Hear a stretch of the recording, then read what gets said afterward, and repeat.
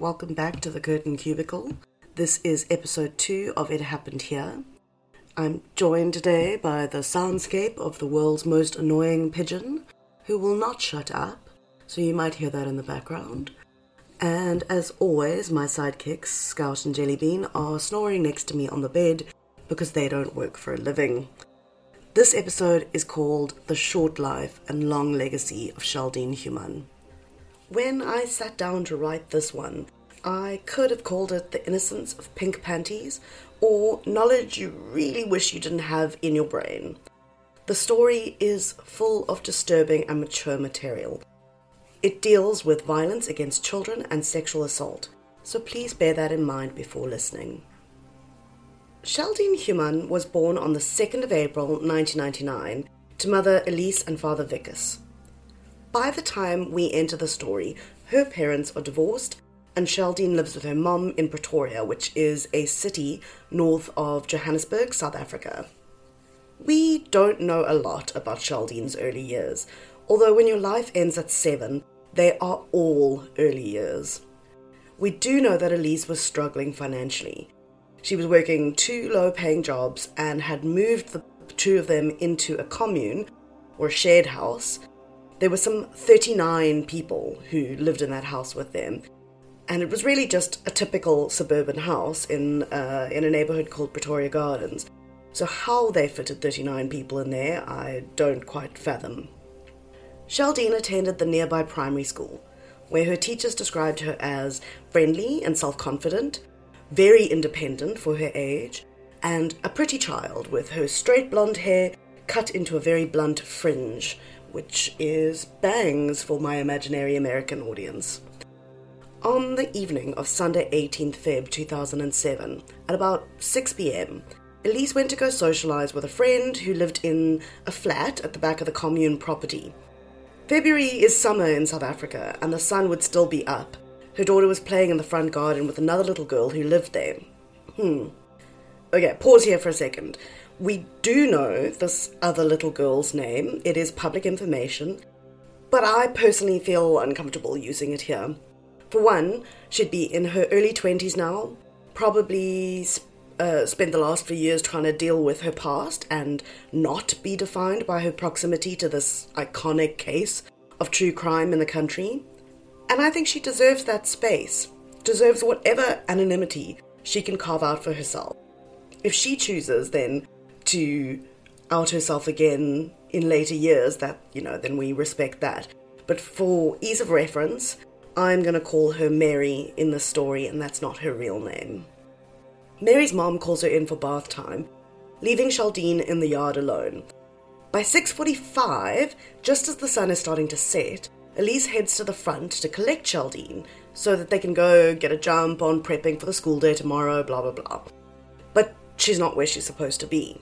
So Elise looks for her inside, she asks all the other residents, they open all the doors, but no one has seen her. They start calling for Sheldean in the street, and soon all the neighbours are coming out of their houses trying to help, but there's no sign of her.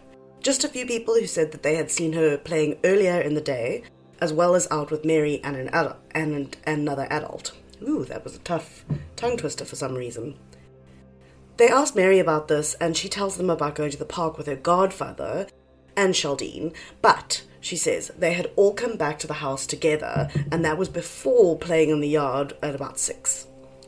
With her panic rising, Elise, who doesn't have a car, speed walks a few blocks to the nearest police station. There, she tries to open a case, but is told that she can't do so without a photograph. This is mind-boggling to me. Just open the case and get moving. I did a little research, and as far as I can tell, taking a photograph with you is advised on all government and police sources, but it's not required, which makes sense, right? Because not having a photo of someone shouldn't preclude you from reporting them missing. It's an access to justice issue. So, as best as I can tell, this was a case of either a poorly trained or simply negligent police officer. It's also such a wasted opportunity. Remember, we're talking about this tiny, small window of time here. At this point, Sheldean's been gone less than an hour. Nonetheless, with that bit of clunking bureaucracy holding her back for no goddamn good reason, Elise goes back home in search of a photo.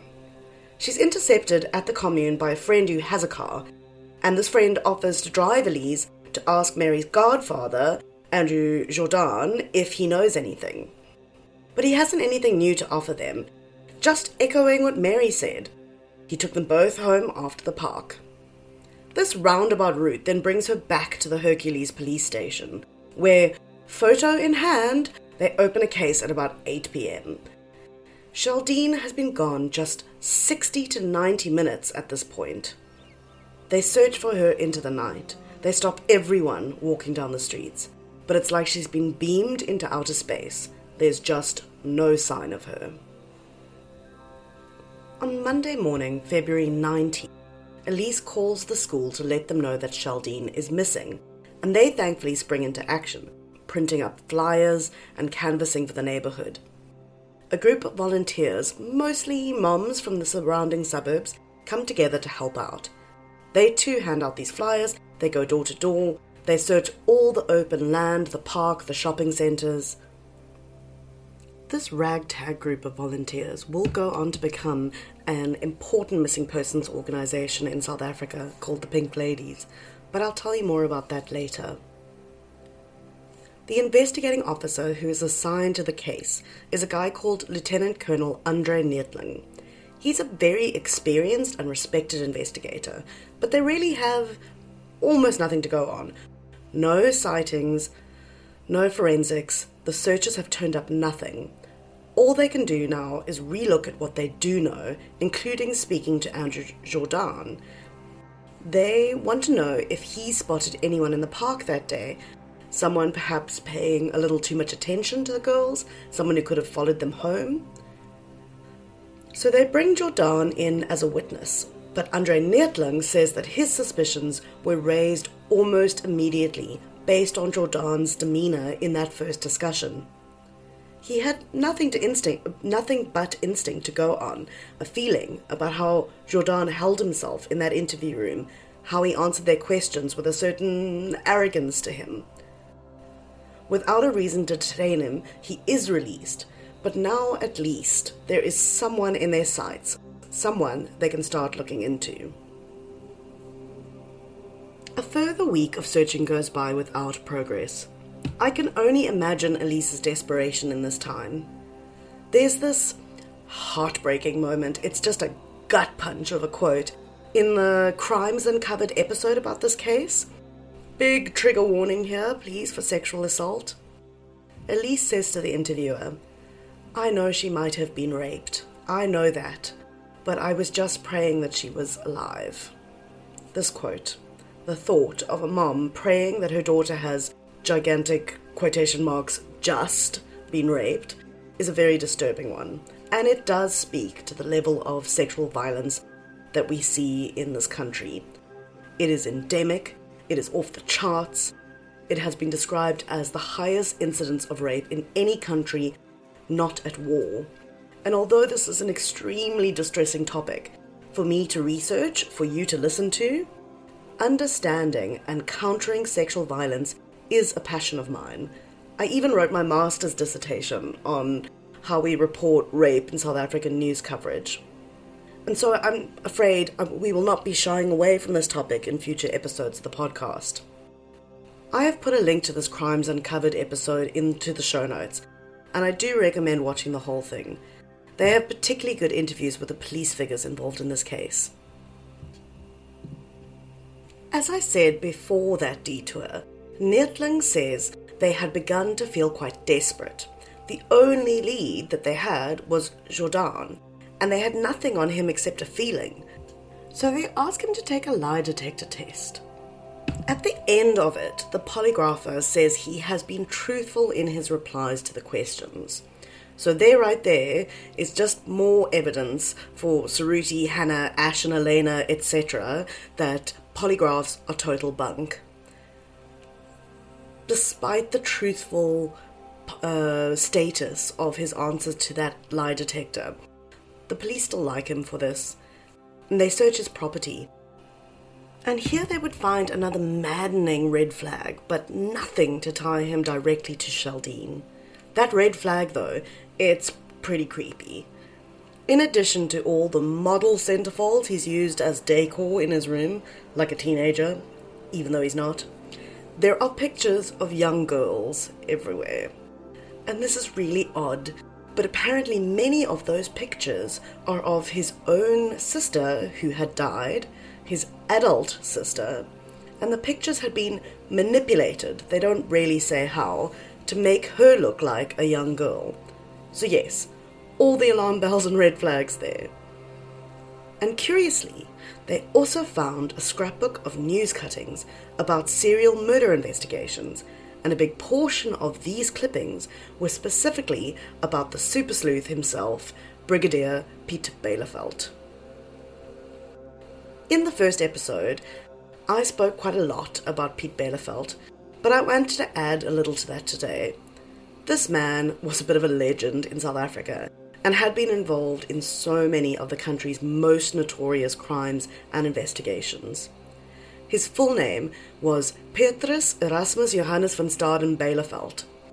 If there are any Afrikaans-speaking listeners in my imaginary audience, please forgive me for my terrible accent on that.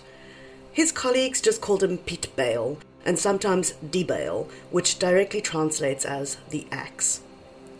He worked in the police service for 4 decades, officially retiring in 2010, but he carried on consulting and investigating privately. Sadly, on the 24th of May 2017, Piet died aged 67 following a diagnosis and a short but brutal battle with stage 4 lung cancer. There's a really great obit written by Antoinette Muller that appears on a number of websites. She writes, quote, "He will forever be remembered as one of the best detectives ever to have the job. He had a 99% success rate in a career that spanned almost 40 years."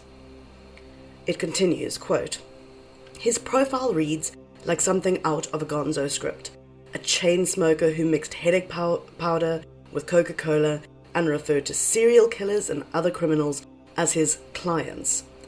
It's the stuff from scripts, but sometimes truth is stranger than fiction, and the criminals Bielefeld brought to book were sometimes more twisted than anything you ever saw on TV." End quote. It's a great obit, and I will link it, obviously. During his career, Bielefeld assisted Scotland Yard, the FBI, and Mossad, and was even consulting on a TV show loosely based on his career. The show is called Die Bale. It's in Afrikaans, but with English subtitles, so if you fancy trying a crime drama from another country, look out for it.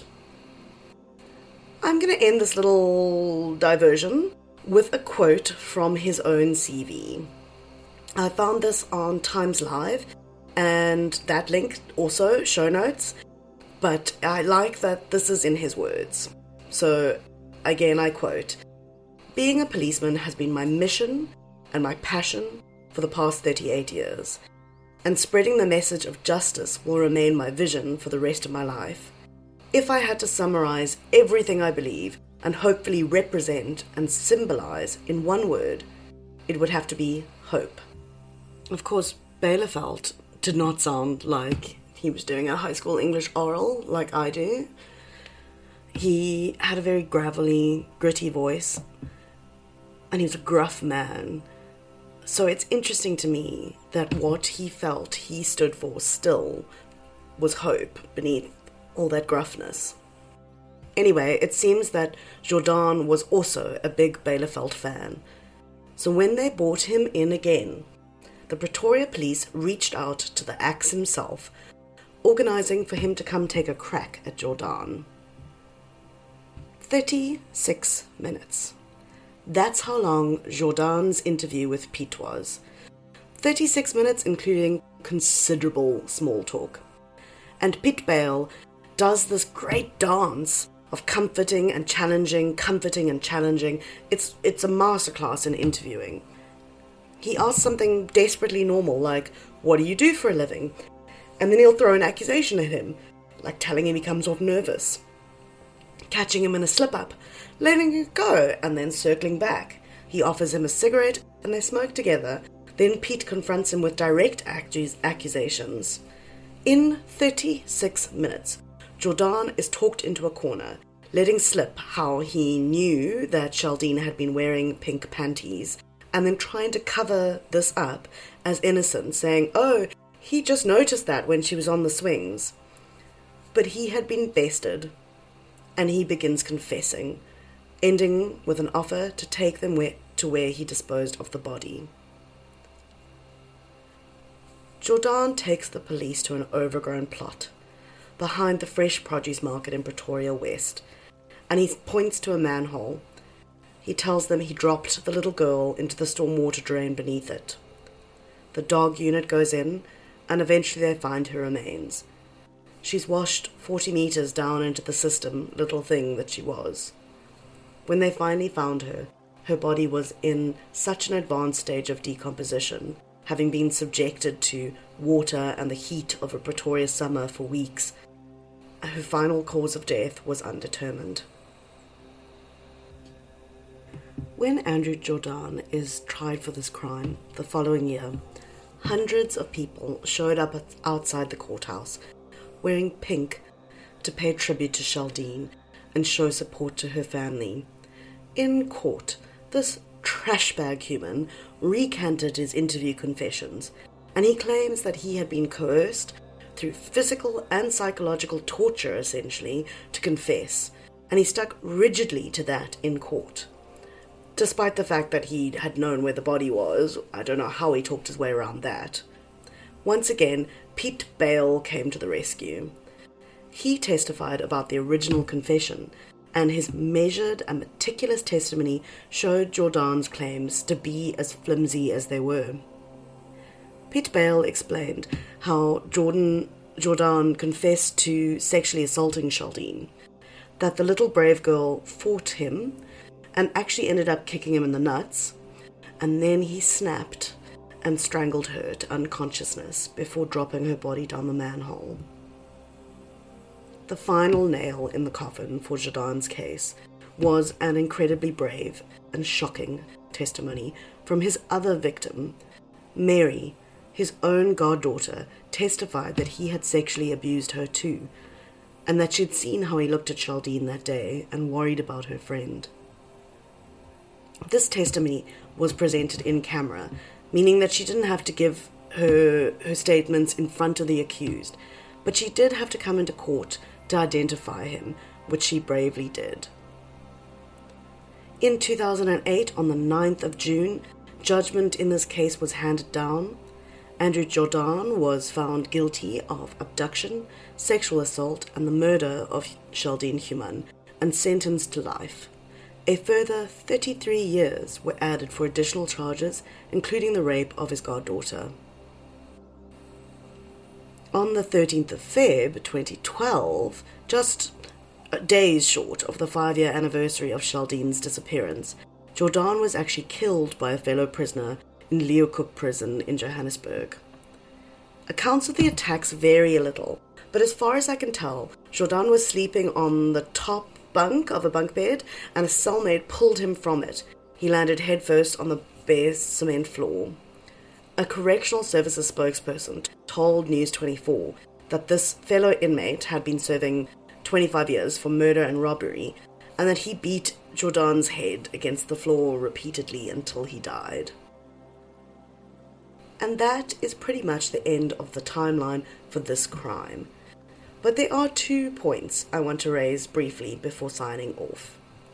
Firstly, in the Crimes Uncovered episode, they speak to a criminologist who describes Jourdan as a classic, immature paedophile, timid, seeking the company of children, lacking that sense of belonging, a history of alcohol abuse, and a low IQ.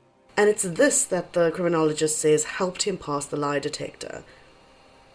The prof mentions that Jourdan showed characteristics associated with antisocial personality disorder and psychopathy. With this particular mix of psychology, he was able to really distance himself emotionally from what he had done. But again, polygraphs suck for anything other than an intimidation tactic, in my opinion. True Crime South Africa, which is a podcast by Nicole Engelbrecht, has an episode on this case, and she makes reference to Hunting Warhead, which is another podcast series that does this incredible job of unpacking paedophilia, its roots and presentations, and just how we can go about tackling this issue from a preventative standpoint. I would highly recommend both of these shows if this is something you'd like to hear more about. Nicole also speaks a little more on Sheldean's living conditions before her death, the poverty and hunger she experienced, and how her living conditions may have contributed to the circumstances that made her particularly vulnerable to predators like Andrew Jourdan.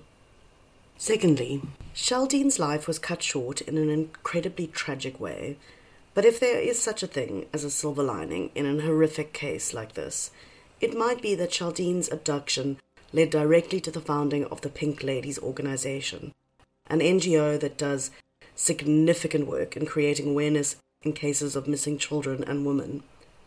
If you want to know more about them, please search Pink Ladies Crime Watch on Facebook.